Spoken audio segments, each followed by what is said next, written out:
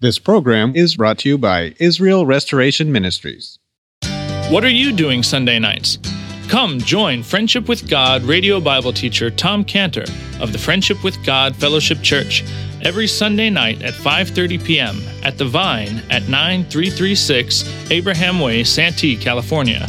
Watch and listen live around the world to Tom Cantor Sunday evening on YouTube.com by searching for Friendship with God Fellowship or by going to our homepage at friendshipwithgod.org. That's friendshipwithgod.org.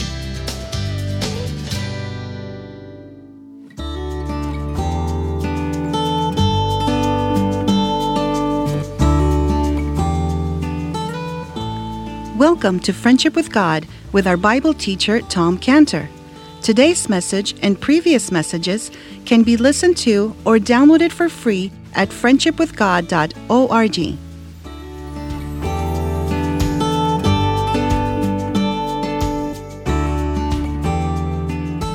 Even though it was his disciples who were taking the stand against the woman, Christ came to the defense of this woman.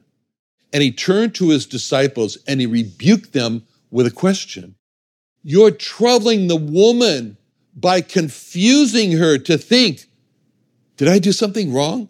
Should I have sold this ointment and given it to the poor and dedicated that to Christ? The disciples were troubling the woman by causing the woman to question whether her outward act of love was wrong, was inappropriate, shouldn't have done that. And Christ saw that they were introducing to her confusion and trouble, and he would not allow this woman to be disturbed. So as much as for her, as for the disciples, Christ said out loud in verse 10, she hath wrought a good work upon me. And we can imagine how much that statement meant to the woman and gave her an assurance that, no, I did the right thing. I did the right thing. And when Christ said that, she said, I was right to anoint him with the ointment. She knew her sacrifice that she made was received by Christ. She knew that. As a matter of fact, the Greek word here that's translated a good work on me in verse 10 is the word kalos, which means beautiful, beautiful. So what Christ said in verse 10 was, she has done a beautiful work upon me. Beautiful work, Christ called what the woman did. No one told the woman, go anoint Christ. She thought of it on her own. She planned it on her own. She planned how she would get her most treasured possession, this ointment, and how she'd go to the banquet, and how she would wait till Christ was seated at the banquet, and how she would conceal the box, and she would come up to the banquet, and how she'd break the box, and how she'd pour the ointment on Christ's head. She thought of all that. She planned all that out. And Christ, thinking about the woman's desire that drove her to do all that, and the woman's plan and the woman's execution of the plan, Christ had just one word to describe all that she did, and it was the word beautiful. He says, that was beautiful. For Christ, there was no better word that he could select than the word just beautiful. What the woman did in that act of love was what Christ called beautiful. And then Christ said, in verse 11, he said, for you have the poor always with you, but me you have not always. Now that's very important. It's very significant in verse 11 when Christ said those words, me ye have not always. He was really stating a principle there, the principle of opportunities are limited, What he's saying here was that the woman had a limited opportunity to anoint Christ. We don't read of any other banquet before the death of Christ other than this one. So the opportunity for the woman to anoint Christ at a banquet was limited to this one time. I mean, soon Christ is going to the cross, and after that, the opportunity to anoint Christ before his death, that'd be lost. But this woman had an urge. She had an urge to do this act of love for Christ. And this woman saw her opportunity. She made her decision, and she had resolve. She did not procrastinate. She acted in what she did. She seized the opportunity to anoint Christ. And that took a lot of resolve on her part, a lot of bravery, and a lot of courage. And because of the bravery and courage that she showed, all alone, in acting alone, in the face of others who opposed her, who opposed what she did, she for us is a model. She's a model of standing alone in a crowd to take the position of loving Christ. This woman is an example to us also of not missing an opportunity in life. For this woman, the opportunity, and she didn't miss, was the chance to anoint Christ before his death. And Christ said in verse 11, "Me ye have not always." Me you have not always. And when he said that, "Me you have not always," that created, as it should, a sinking feeling of uncertainty, of a fleeting chance, like the baseball pitch, and the batter has to just get that exact right split second to swing the bat because the ball's in the sweet zone. That's a picture so much of life. That's Babe Ruth had his most strikeouts in the time when he had his most home runs. Babe Ruth had a record of 714 home runs and 1,330 strikeouts, which means that he had 1.5 strikeouts for every home run. But that's one thing's for sure. If he didn't swing the bat, there's going to be no home run. So Babe Ruth, when he came to the plate, he expected to hit a home run. And when he saw a pitch he liked, he visualized sending that ball out of the park. And just like Babe Ruth, this woman saw in her mind Christ at the table. She visualized her taking her most valued possession, the ointment. She saw it in her mind, pouring it on the head of Christ. And that's why she was able to do it. And that sinking feeling of uncertainty for the future that came from when Christ said in verse 11, "Me you have not always," that's got a lot of implications, a lot of application, not just for this woman. When he has the time, when a lost person, when Christ has drawn close to a lost person, and he's got this fleeting chance to come to Christ, to give his life to Christ and be saved, that's a time in life when Christ's words apply. Me you have not always. For a lost person, it's because me you have not always that it's said in 2 Corinthians 6:2, I have heard thee in a time accepted, and in the day of salvation have I succored thee. Behold, now is the accepted time. Behold, now is the day of salvation. That verse in 1 Corinthians 6:2 uses terms twice. Twice it uses the term time accepted. Twice it uses the term day of salvation, which means that every time is not a time accepted. Every day is not a day of salvation. But the accepted time, as it says in 1 Corinthians 6:2, is now. And the day of salvation is today. Because Christ said, "Me you have not always." And there comes a time when Christ draws near to a person and speaks through the Spirit of Christ to that person. And the Bible says that at that time, the most important thing to do at that time is whatever you do, don't harden your heart with saying later or not now. Because Psalm 95:7 says, "He is our God, and we are the people of his pasture and the sheep of his hand. Today, if you will hear his voice, harden not your heart, as in the provocation, as in the days of the temptation of the wilderness, when your fathers tempted me, proved me, saw my work. 40 years long was I grieved with this generation, and said, it's a people that do err in their heart, and they've not known my ways, unto whom I swear in my wrath, they should not enter into my rest. Today, if you will hear his voice, harden not your heart." That's a warning that the Bible has, because Christ said, "Me you have not always." And the hardening of the heart results in a response of later, just not now, which we see in the person of King Agrippa. King Agrippa, when Christ was near him, when Paul spoke to him, we read in Acts 26:27, King Agrippa, believest thou the prophets? I know that thou believest. Then Agrippa said unto Paul, almost thou persuadest me to be a Christian. That's the one word that he used that sealed his doom. And it was just simply the word almost. If he just didn't say almost, if he just would have said, thou persuadest me to be a Christian, not almost, thou persuadest me, because almost is a hardening of the heart. And Christ might as well have said, King Agrippa, me ye have not always. And how tragic today. So tragic today that there are so many that think like King Agrippa. They think they control when they can receive Christ.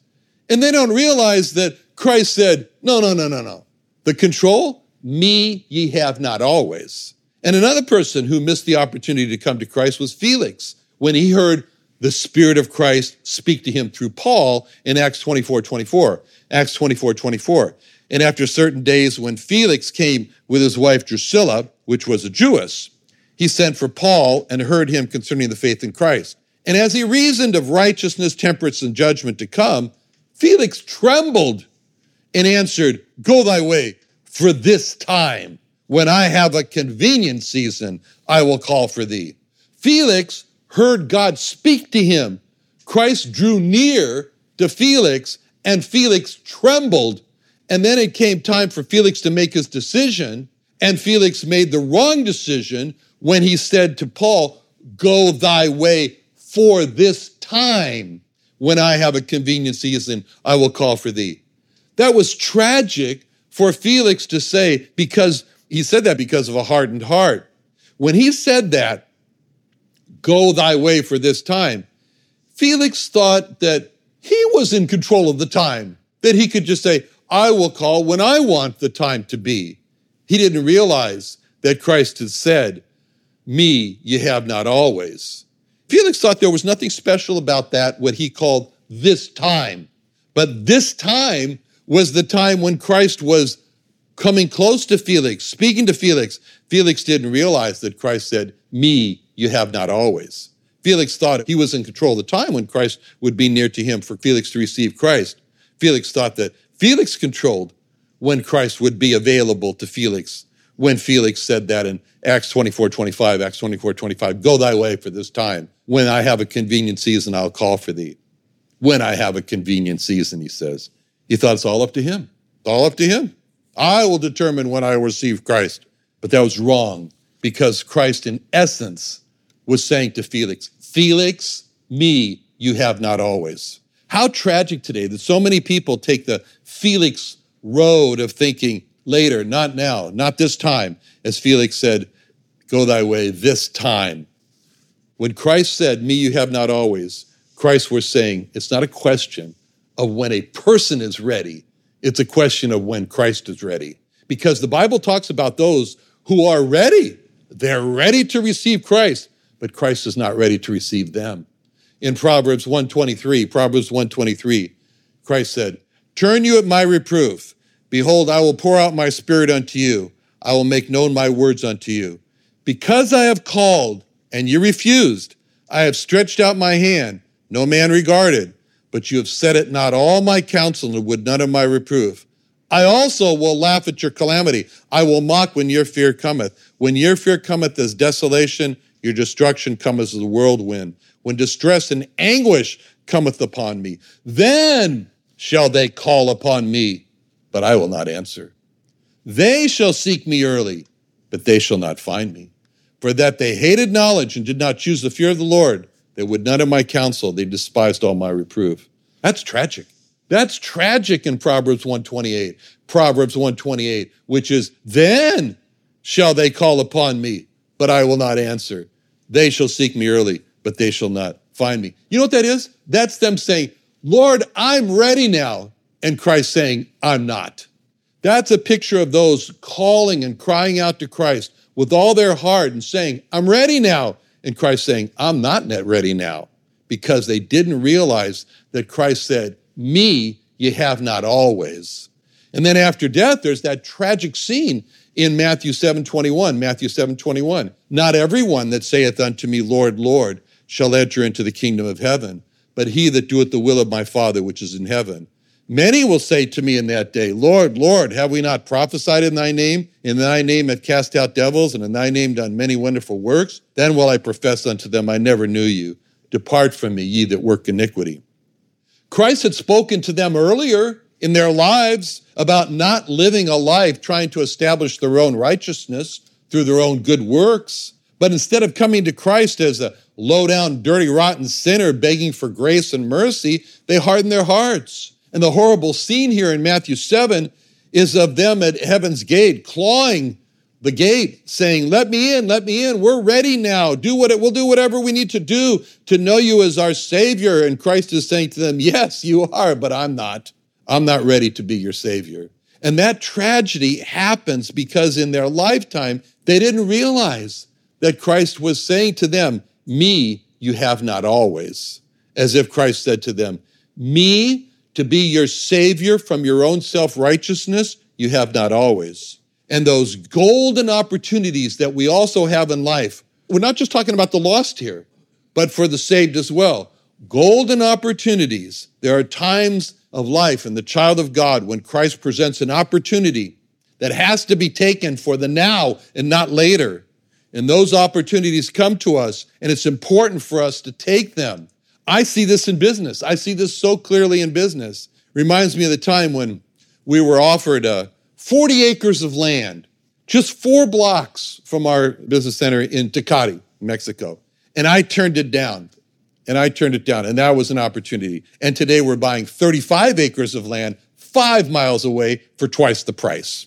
Opportunity, fleeting opportunity, missed. It also reminds me of the time when I had the chance to buy property next to our building in Tecate, and we didn't have any need for that at that time, and I decided to buy it and to build a 275,000 square foot building there, connected via Skybridge to our building. And I had no idea what it was for. And I remember when we dedicated the building, it was a big day. I don't know if you were there or not, Clint. You might have been there. But anyway, we had about 1,000 people come to our dedication ceremony. And the man who owns most of the buildings in the industrial park came to me he said, so what are you going to do in your beautiful new 275,000 square foot building? And I said, I have no idea. Zero. And I remember he looked at me so surprised and he said, I never met someone who built 275,000 square foot building and has no idea what it's for. That building was empty for nearly 10 years. 10 years. But then came the day when COVID hit. When COVID hit and our customer came to us and said, we are one of only 2 American suppliers of COVID tests. Government has given us a green light by as much as we can. We need to produce over 1 million tests per day of COVID tests. And they said, can you do it? Yes. We said, why? Well, we just happen to have 275,000 square foot empty building next to the building here.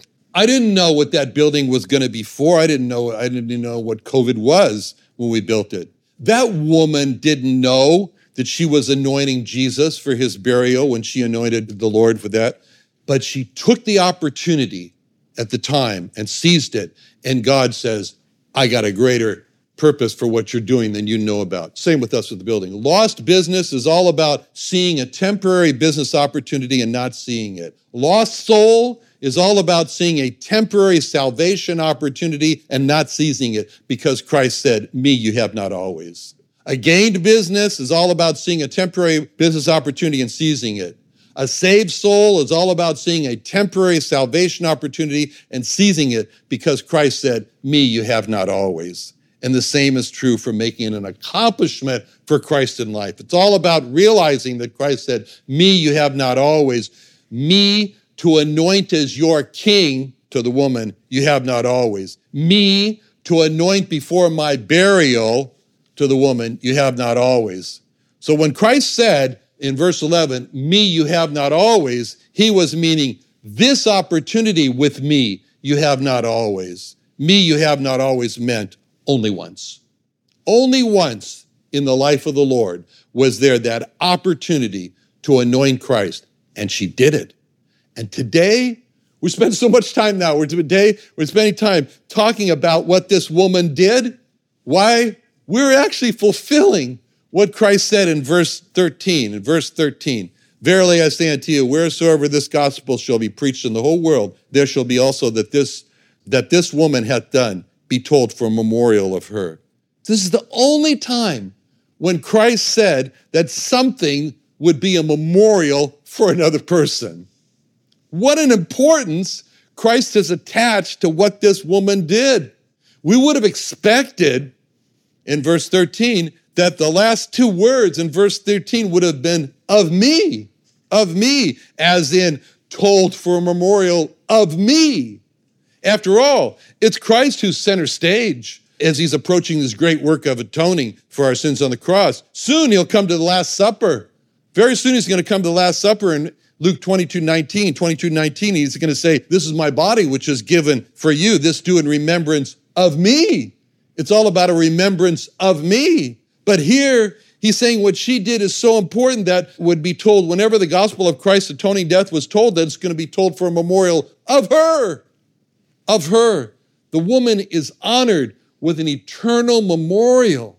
Why? Because she realized the importance when Christ said, me you have not always. Because she did. She planned this expression of her love, her adoration of Christ. She resolved that cost what it would. She would fight through all that opposition, and there was opposition, those who despised her. She moved to take her treasured alabaster box of that expensive ointment. She came to the house of Simon the leper with that box. She went in, she entered to Christ. She broke open that box. She poured all of it on the head of Christ. She made sure that every last drop was poured out. And when she did it, Christ felt that ointment on his head. He felt it run down his head. And he received that ointment of love from that woman. And the room, it was filled with that wonderful fragrance of that ointment. And then Christ rose up to defend that woman, to make what she did an eternal memorial to her holy chutzpah. That's how you have to say it. That was holy chutzpah on her part. And he looks at that woman, and he looks at the disciples, and he explains to the disciples what she just did. He explains to them, it's going to be really no time, boys, for my embalmment, so she started early. And this little house in Bethany, the house of Simon the leper, has become a representation of the whole world, because our world has in it both the spirit of that woman and the spirit of the others, the disciples, especially Judas Iscariot. Judas Iscariot triggered the disciples. That has this, our world, that house, our world, has the spirit of losing all from self to give to Jesus Christ. And it also has the spirit of staying away from Jesus Christ to keep all for myself. And this little house in Bethany, this woman represents those in the world who give all to Jesus Christ and lose themselves to Jesus Christ. And this woman is singled out as one person. Verse 7, then came unto him a woman. And this woman was all about, verse 7, she was all about an alabaster box of very precious ointment and poured it on his head. And in this house of Bethany, Judas Iscariot represents those in the world who keep all away from Jesus Christ so they can keep all from themselves. And we're going to see in verse 14, that Judas Iscariot was all, then went one of the 12. And we're going to see how his whole desire in life is verse 15. What will you give me? Let's pray. Father, thank you so much for what this woman did. We pray, Lord, that the memorial of what she did would be embedded on our hearts as we also join her in worshiping and adoring you in Jesus' name. Amen.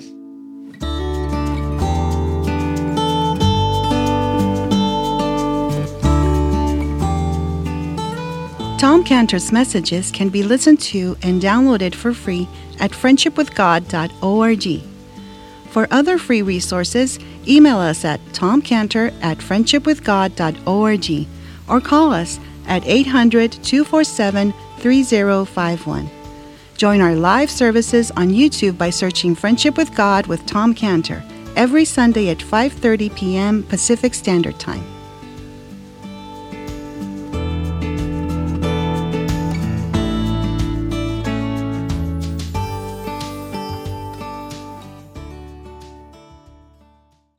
What are you doing Sunday nights? Come join Friendship with God radio Bible teacher Tom Cantor of the Friendship with God Fellowship Church every Sunday night at 5:30 p.m. at The Vine at 9336 Abraham Way, Santee, California. Watch and listen live around the world to Tom Cantor Sunday evening on YouTube.com by searching for Friendship with God Fellowship or by going to our homepage at friendshipwithgod.org. That's friendshipwithgod.org. This program is brought to you by Israel Restoration Ministries.